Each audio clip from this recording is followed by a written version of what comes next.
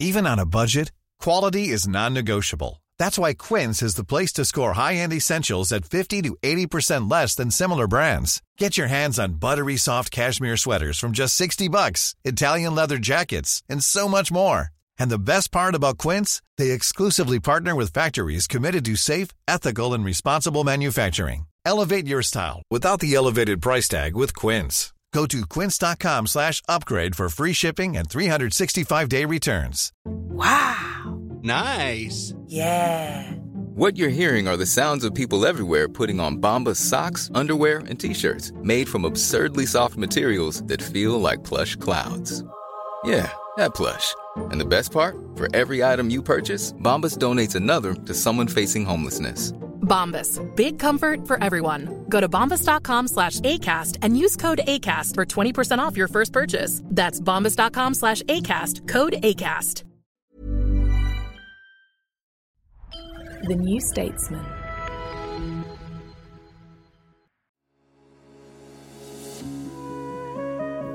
You're listening to audio long reads from The New Statesman, the best of our reported features and essays read aloud. In this episode, The Philosopher and the Crypto King, Sam Bankman-Fried and the Effective Altruism Delusion, written and read by me, Sophie McBain. It was first published in the 21st of September 2023 issue of The New Statesman magazine. The link to read the article online is in the show notes.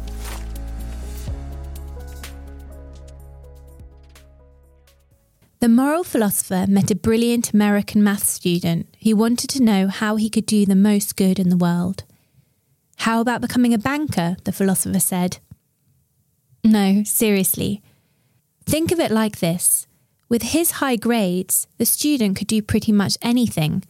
He could become a doctor in a poor country, and then he might perform life-saving surgery 10 times a week, saving 500 lives a year. But if he became a banker, he could donate enough money to finance the salaries of 10 doctors, saving 10 times as many lives. Plus, if he didn't become a doctor, someone else was likely to do the same job. But if he didn't become a banker, who else would step in to fund the doctors?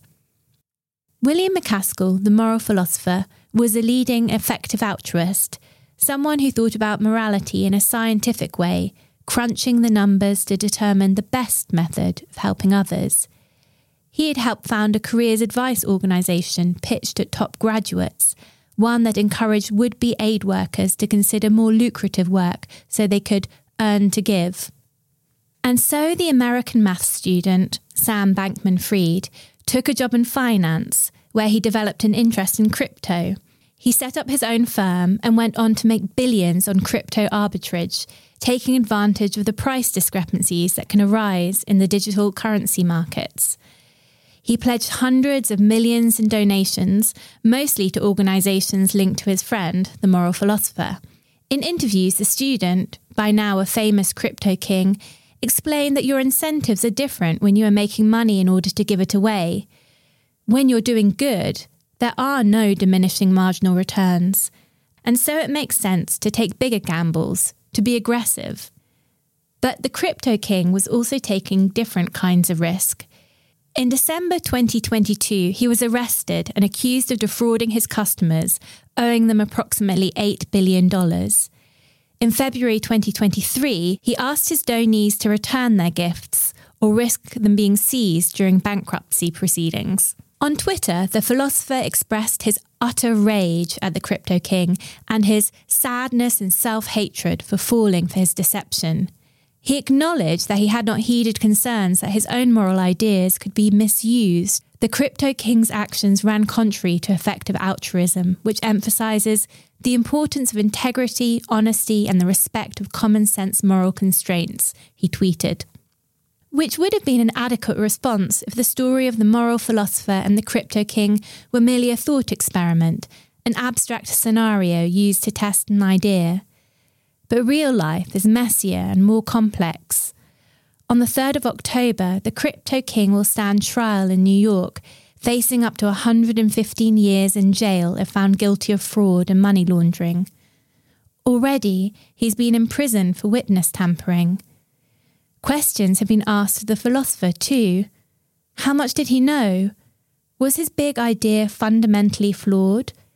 The story of how the Oxford philosopher McCaskill and the effective altruism EA movement found itself entangled with the disgraced Bankman-Fried is partly about moral principles. Why should someone like Bankman-Fried find EA's ideology so compelling, or at least convenient? But mostly it's about politics, the corruptive influence of power and money, the unforeseen, but not unpredictable consequences of telling people that the best way to do good is to get rich. Now, a thought experiment. Imagine you find a toddler drowning in a shallow pond. Should you wade in and save them, even if your clothes get muddy? Well, of course. Would you agree then that if it's in your power to stop something very bad from happening at minimal cost to yourself, you should do it? What if a child is at risk of drowning in floodwaters many thousands of miles away, and a small donation could save their life? In his 1972 paper, Famine, Affluence and Morality, the Australian philosopher Peter Singer argued that failing to contribute to disaster relief is morally equivalent to walking past a drowning toddler. Our moral obligations are much greater than almost anyone is willing to acknowledge, he wrote. It is morally wrong to buy unnecessary things, like new clothes, when we could be giving to life-saving causes. Some people encountering Singer's paper for the first time will try to find holes in it, others might not bother. It is much easier to file this argument alongside the other inconvenient information we're required to ignore if we are to enjoy buying pointless stuff on this ever-warming planet. Effective altruists are different. They're generally people who've always taken morality far more seriously than their peers.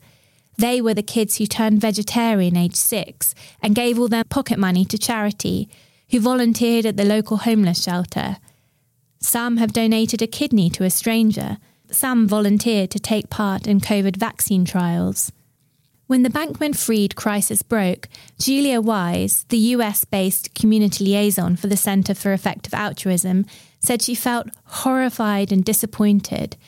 So many people in the community had made really thoughtful choices about how to help others, and here was this person acting so recklessly and undoing other people's good work, she told me.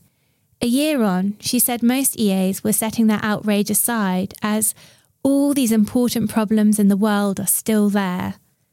Alongside the extreme do-gooders, EA has long fostered a darker, millenarian streak. Since Bankman-Fried's downfall, it has faced more reputational crises. In January this year, an email written in 1997 by Nick Bostrom, a futurist philosopher whose ideas are influential within the movement, resurfaced, in which he'd used the N-word and said he believed that black people are more stupid than white people. He apologised for, quote, this disgusting email from 26 years ago, which does not accurately represent my views then or now, close quote, while adding that inequality leads to differences in skills and cognitive ability. The following month, in a further blow for effective altruism's reputation, Time magazine published allegations of widespread sexual harassment within the EA community. How did a school of thought built on extreme altruism provide ideological cover for racism and sexism and end up promoting Bankman-Fried? The person best placed to answer this would be McCaskill. He helped lay out EA's philosophical framework, has sat on the boards of many major EA institutions, and formally described Bankman-Fried as a collaborator, but he has remained conspicuously quiet. He declined to be interviewed for this article, citing work commitments, and hasn't commented on Bankman-Fried publicly since June, when he said that even in hindsight, he had no reason to suspect the billionaire of fraud. He also posted a bizarre document he'd written in the third person titled, Will McCaskill Should Not Be the Face of EA. Even before he encountered Singer's work, McCaskill demonstrated unusual moral zeal. While still a schoolboy, attending the private Hutchinson's Grammar School in Glasgow, he worked at a care home for the elderly and volunteered with Glasgow Disabled Scouts. He studied philosophy at Cambridge and moved to Oxford as a postgraduate, where he met Toby Ord, a philosopher who was similarly committed to Singer's challenge. Ord had pledged to give away all his earnings above £20,000. McCaskill followed suit. As utilitarians, both men agreed that what mattered morally wasn't the act of donating, but the impact their donations would have. A £6 gift to an animal shelter would have a negligible impact, but the same donation to a malaria charity could protect a child in the developing world from a disease that kills over 600,000 people a year. One of the central insights driving EA was that most people give surprisingly little thought to the impact of their charitable giving. Donations tend to be driven by emotion. You give to a cancer charity because your grandma died of the disease, or to a donkey charity because donkeys are cute, rather than reason. What if we try to direct charitable funds more strategically, to make the money go further? In 2009, Ord and McCaskill launched Giving What We Can, an organisation that encouraged people to pledge 10% of their income to charity. They began with 23 members, among them Peter Singer. Many of the others would go on to hold influential positions within EA organisations. One was Ben Todd, with whom McCaskill founded the careers organisation 80,000 Hours in 2011, promoting jobs that would enable graduates to give. In 2012, McCaskill and Ord founded the Centre for Effective Altruism, a charity aimed at building their movement, seeding EA chapters at universities and encouraging the exchange of ideas at conferences and via an EA forum. While Oxford University became a hub in the UK, EA also developed a strong presence in the US through organisations such as GiveWell, Good Ventures and the Open Philanthropy Foundation. It was also embraced by the rationalist movement, a subculture that developed around sites such as lesswrong.com and in Silicon Valley, whose adherents aimed to expunge themselves of cognitive bias, applying probabilistic reasoning to every aspect of their lives. For some people, the idea that moral choices are an intellectual problem, solvable with maths, is appealing. But how do you quantify good? In his 2015 book, Doing Good Better, McCaskill proposes using quality-adjusted life years, QALYs, a measure used by welfare economists that attempts to quantify the detrimental effects of disabilities and diseases. 1 year in perfect health is defined as 1 QALY, while 1 year of life with untreated AIDS is 0.5, according to the weightings cited by McCaskill. For someone living with blindness, a year of life has a QALY score of 0.4, and for someone with moderate depression, it is 0.3. McCaskill writes that QALYs can be used to decide which charitable causes to prioritise. Faced with a choice between spending $10,000 to save a 20-year-old from blindness or the same amount on antiretroviral therapy for a 30-year-old with AIDS, a treatment that will improve their life and extend it by 10 years, McCaskill argues it would be better to perform the sight-saving surgery, as a 20-year-old can expect to live another 50 years. He acknowledges that QALYs are an imperfect, contested measure, but sees them as mostly good enough. And yet, using QALYs is also a scientific-sounding way of valuing the life of a sighted person over that of a blind person. It suggests that when a fire engulfs a nursery, you should save the twin with good vision first. And how do QALYs translate across species? In his 1975 book Animal Liberation, Singer argued that a chimpanzee or dog might have a greater capacity for meaningful relationships than a, quote, severely retarded infant. In these circumstances, Singer writes, it may be better to save the life of the animal. At what point do you stop counting? In 2013, a leading EA argued in his graduate thesis at Rutgers University that because people in richer countries are, on average, more productive and more innovative, it is better to save their lives than those of people living in poor countries. If you find such positions repugnant, is this a mistake in the maths or the measurements, or a problem of underlying values? EA encouraged robust debate on difficult subjects, but utilitarian calculations can be co-opted to justify extremely weird and potentially harmful positions. Early critics of EA also highlighted its convenient political quietism. Instead of paying for bed nets and deworming treatments for the global poor, two causes EA deemed highly effective, Shouldn't its proponents be agitating for changes to a political system that puts someone earning the mean UK salary in the top 2% of earners globally? The impact of political action is hard to account for in a spreadsheet, but is that a reason to avoid it?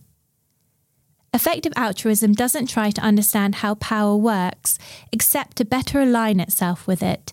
In this sense, it leaves everything just as it is, the Oxford philosopher Amir Srinivasan wrote in the London Review of Books in 2015.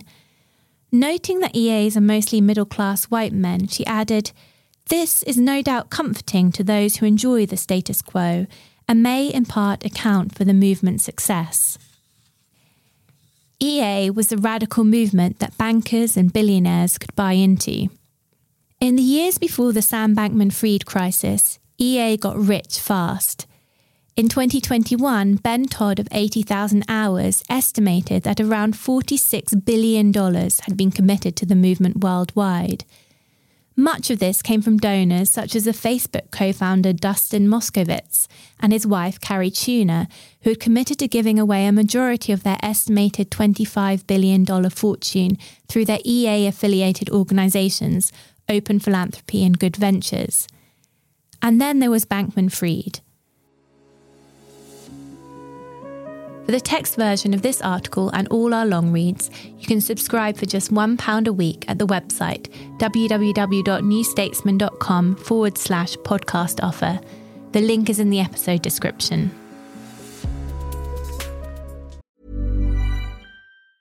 A lot can happen in 3 years, like a chatbot may be your new best friend. But what won't change? Needing health insurance. United Healthcare Tri-Term Medical Plans, underwritten by Golden Rule Insurance Company, offer flexible, budget-friendly coverage that lasts nearly 3 years in some states. Learn more at uh1.com. Hiring for your small business? If you're not looking for professionals on LinkedIn, you're looking in the wrong place. That's like looking for your car keys in a fish tank. LinkedIn helps you hire professionals you can't find anywhere else, even those who aren't actively searching for a new job but might be open to the perfect role. In a given month, over 70% of LinkedIn users don't even visit other leading job sites. So start looking in the right place. With LinkedIn, you can hire professionals like a professional. Post your free job on linkedin.com/people today. Hey, it's Ryan Reynolds, and I'm here with Keith, co-star of my upcoming film, If, only in theaters May 17th. Do you want to tell people the big news? All right, I'll do it. Sign up now and you'll get unlimited for $15 a month and 6 months of Paramount Plus Essential Plan on us. MintMobile.com/switch. Upfront payment of $45 equivalent to $15 per month. Unlimited over 40 gigabytes per month. Face lower speeds. Videos at 480p. Active Mint customers by 531.24 get 6 months of Paramount Plus Essential Plan. Auto renews after 6 months. Offer ends May 31st, 2024. Separate Paramount Plus registration required. Terms and conditions apply if rated PG. Wow. Nice. Yeah. What you're hearing are the sounds of people everywhere putting on Bombas socks, underwear, and T-shirts made from absurdly soft materials that feel like plush clouds. Yeah, that plush. And the best part? For every item you purchase, Bombas donates another to someone facing homelessness. Bombas. Big comfort for everyone. Go to bombas.com/ACAST and use code ACAST for 20% off your first purchase. That's bombas.com/ACAST. Code ACAST.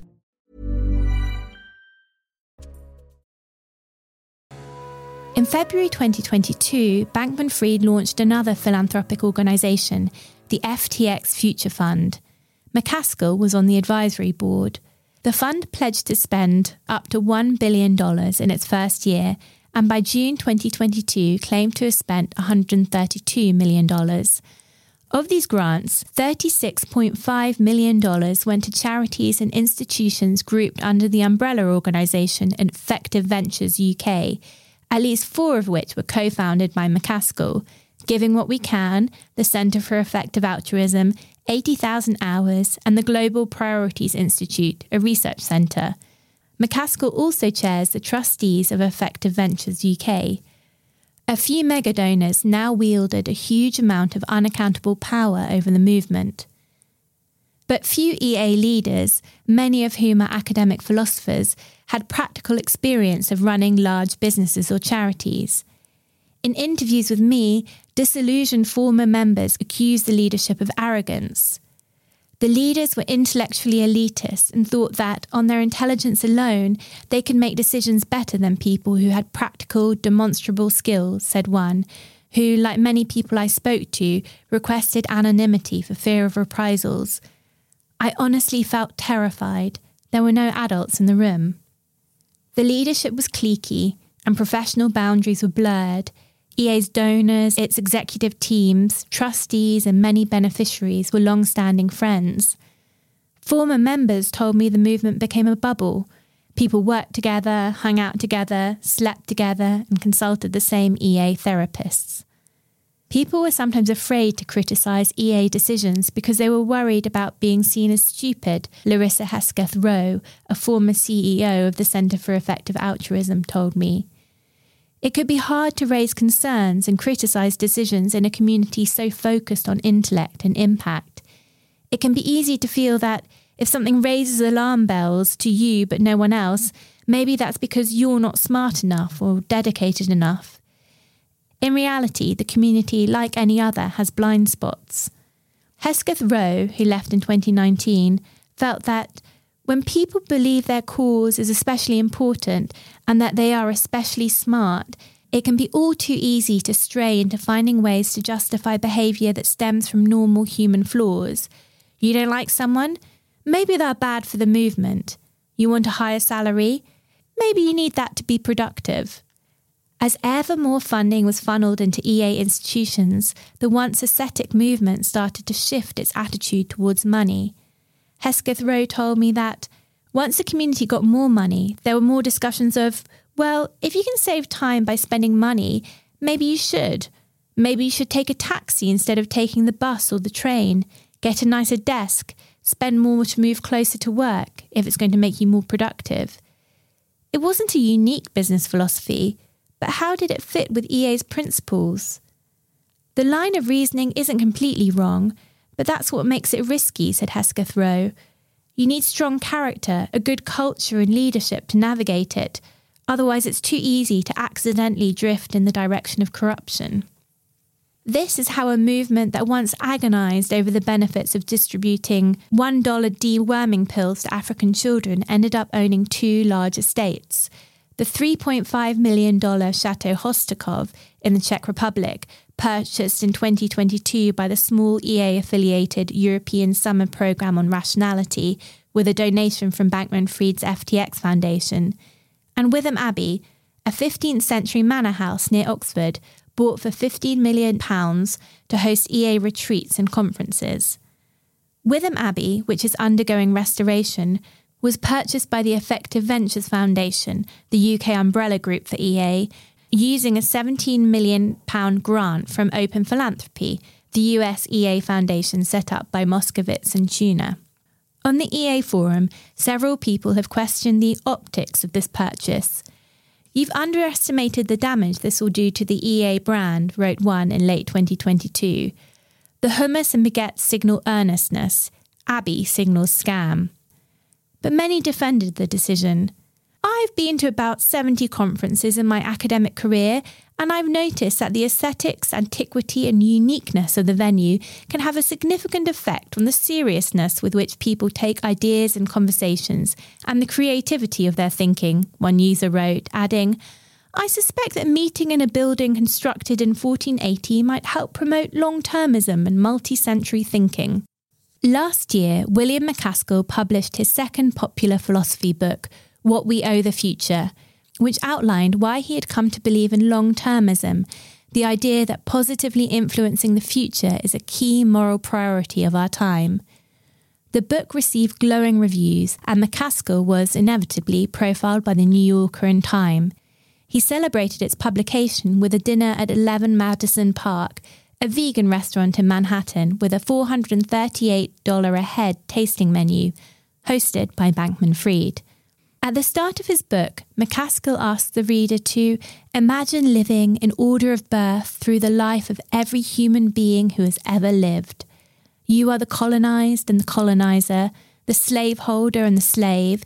You will begin 300,000 years ago in Africa, and after you've reached the present day, you will press on, inhabiting the lives of humans who are born 1,000, 1,000,000, or even 1,000,000,000,000 years from now, should mankind one day colonize the stars.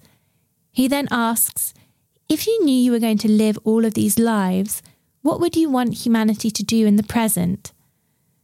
It struck me, reading this book after FTX imploded, that McCaskill was calling on readers to transcend their humanity and make moral decisions as if they were God. One argument for long-termism is that the suffering caused by an apocalyptic event would be so enormous that we are morally required to try to avert it, even if the possibility of such an event happening is relatively small. In a 2021 paper, McCaskill suggests that a reasonable estimate for the number of future humans is 10 to the power of 24. That's a septillion people who have not yet been born and to whom we owe some responsibility. This is a conservative estimate, McCaskill notes, because should future generations succeed in creating digitally sentient beings and colonising the Milky Way, there may be 10 to the power of 45 future lives. If an intervention that reduces the risk of human extinction by 1% is equivalent to saving 10 quadrillion, 10 to the power of 16 lives, spending money on bed nets suddenly doesn't seem such a good moral investment. McCaskill goes on to calculate that, for example, spending $100 on pandemic preparedness could increase the number of future human beings by 200 million, while the same donation to an anti-malaria charity will save only 0.025 lives. Critics of this form of long-termism have argued that at best it's impractical. How can we possibly know what actions would best improve the lives of people born 1 million years from now, or what digital beings living on Mars would want? At worst, it's sinister, because it diverts funds away from people who are suffering now in order to address abstract, distant problems. Long-termism has the potential to destroy the effective altruism movement entirely, because by fiddling with the numbers, the above reasoning can be used to squash funding for any charitable cause whatsoever, wrote Vedant Masrani, a computer scientist, in a blog response to McCaskill, noting that these estimates about the size of humanity were essentially, quote, made-up numbers. And yet, data analysis by The Economist found that by 2022, 40% of effective altruism's funding was directed towards long-termist causes. Much of this money was spent on AI safety, an issue that many EAs argue is more urgent than climate change. EA's detractors have noted that the movement's tech donors stand to benefit from influencing the conversation around how AI is developed and regulated.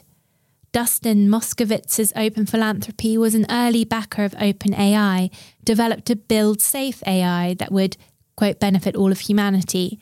Sam Bankman-Fried was one of the largest funders of Anthropic, another leading AI company that promises to make AI safer. Anthropic was also backed by Moskovitz and the Skype founder Jan Tullen, a prominent EA donor. Peter Thiel and Elon Musk, who invested early in OpenAI and DeepMind, have close ties to EA figures and have both been keynote speakers at EA conferences. Musk has claimed that effective altruism is a close match for his philosophy.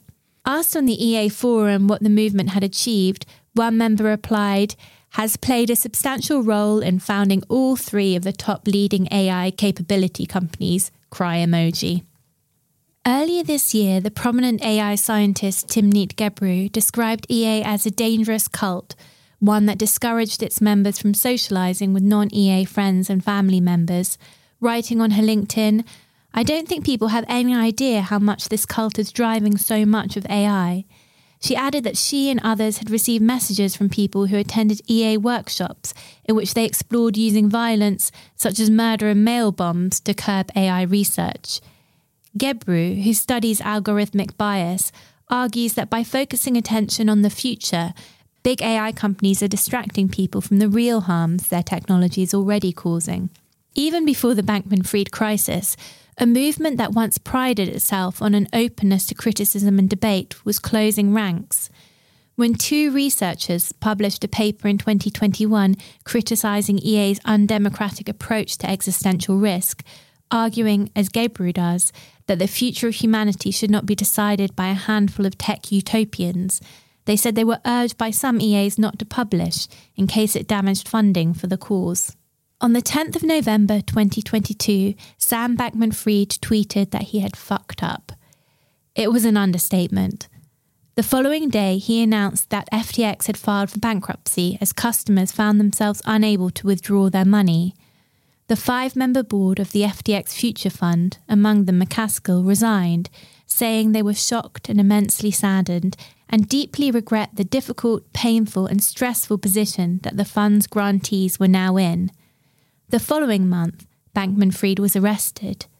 A week later, the British regulator, the Charity Commission, opened an investigation into the Effective Ventures Foundation UK to assess the risks to its assets and to investigate potential conflicts of interest, as well as the way the charity is governed. Recent lawsuits have shed more light on EA's strange turn. During an action over Musk's purchase of Twitter, messages were released showing that McCaskill had approached Musk, offering to set up a meeting with his collaborator, Bankman-Fried, to discuss buying Twitter together and then making it better for the world. "You vouch for him?" Musk asked. "Very much so. Very dedicated to making the long-term future of humanity go well," McCaskill replied, directing Musk to a tweet announcing the creation of the FTX Future Fund, in case you want to get a feel for Sam. Yet in July 2023, a lawsuit filed in a federal bankruptcy court highlighted the, quote, frequently misguided and sometimes dystopian projects of Bankman-Fried's FTX Foundation, which seeded the FTX Future Fund. The foundation, according to the complaint submitted to the court, was, quote, a purported charity that served little purpose other than to enhance the public stature of the defendants. The filing pointed to a $300,000 grant given in May 2022 for an individual to write a book, quote, on how to figure out what humans' utility function is, and a $400,000 grant to a group that published YouTube videos about EA. The same court document referenced a memo in which Bankman-Fried's brother Gabe appeared to discuss plans to purchase the Pacific island of Nauru in order to build a bunker/shelter that would ensure, quote, most EAs survive, an event that wiped out between half and 99.99% of the global population.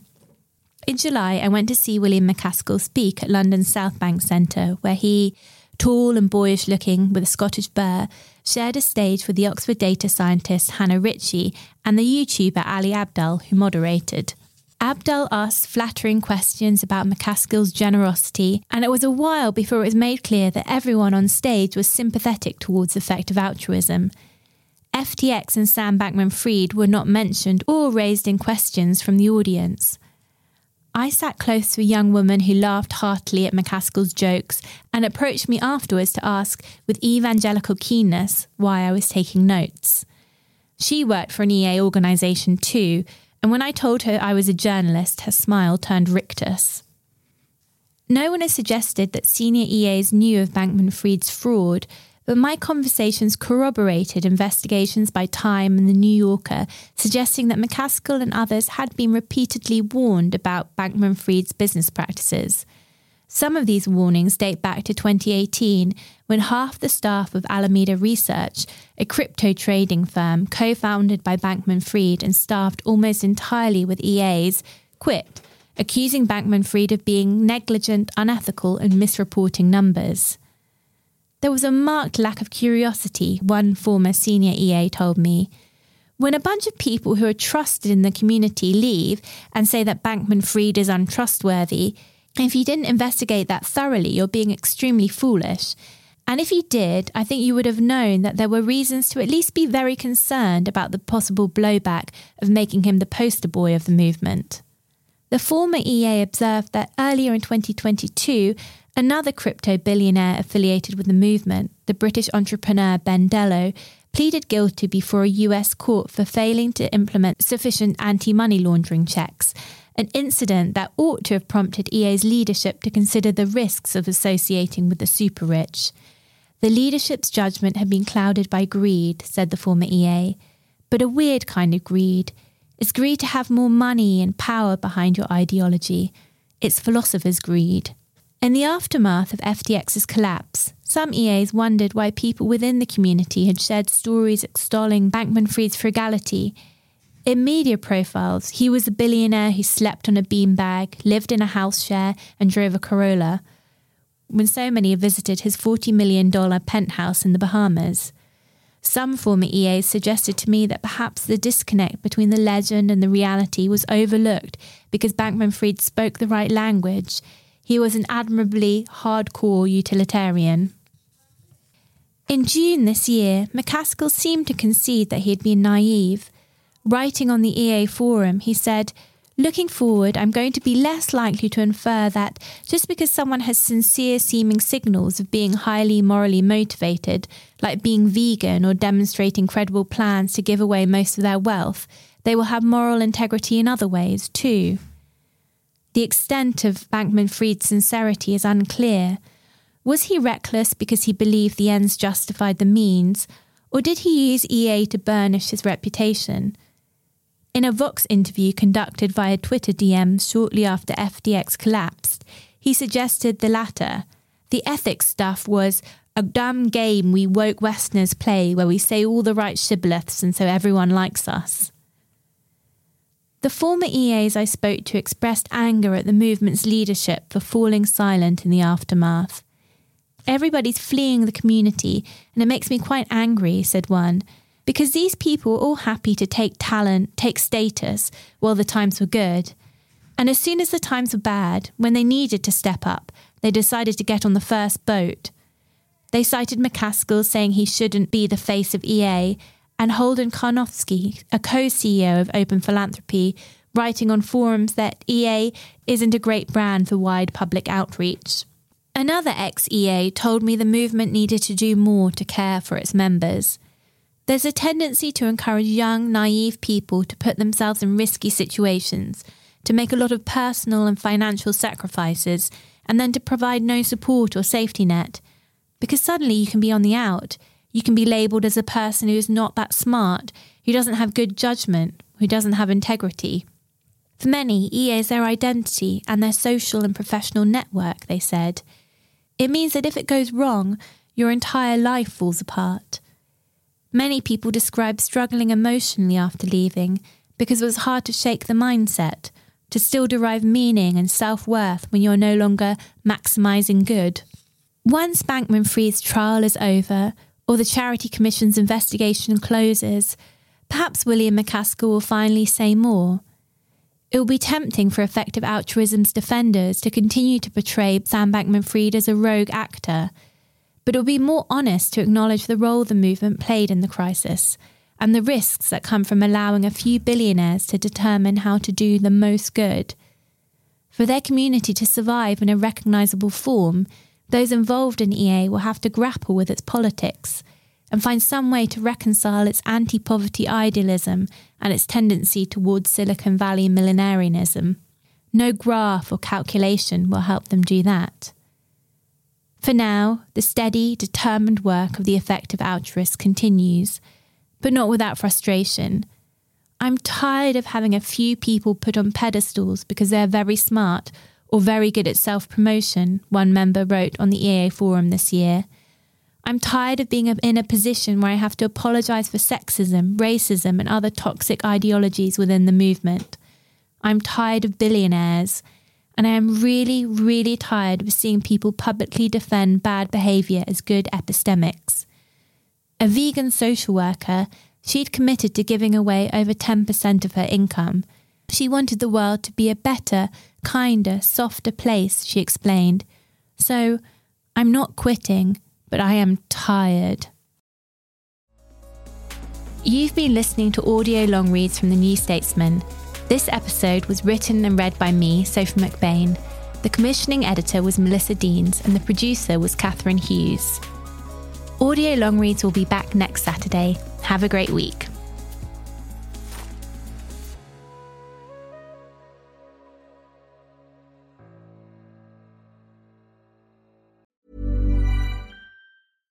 Hi, I'm Daniel, founder of Pretty Litter. Cats and cat owners deserve better than any old-fashioned litter. That's why I teamed up with scientists and veterinarians to create Pretty Litter. Its innovative crystal formula has superior odor control and weighs up to 80% less than clay litter.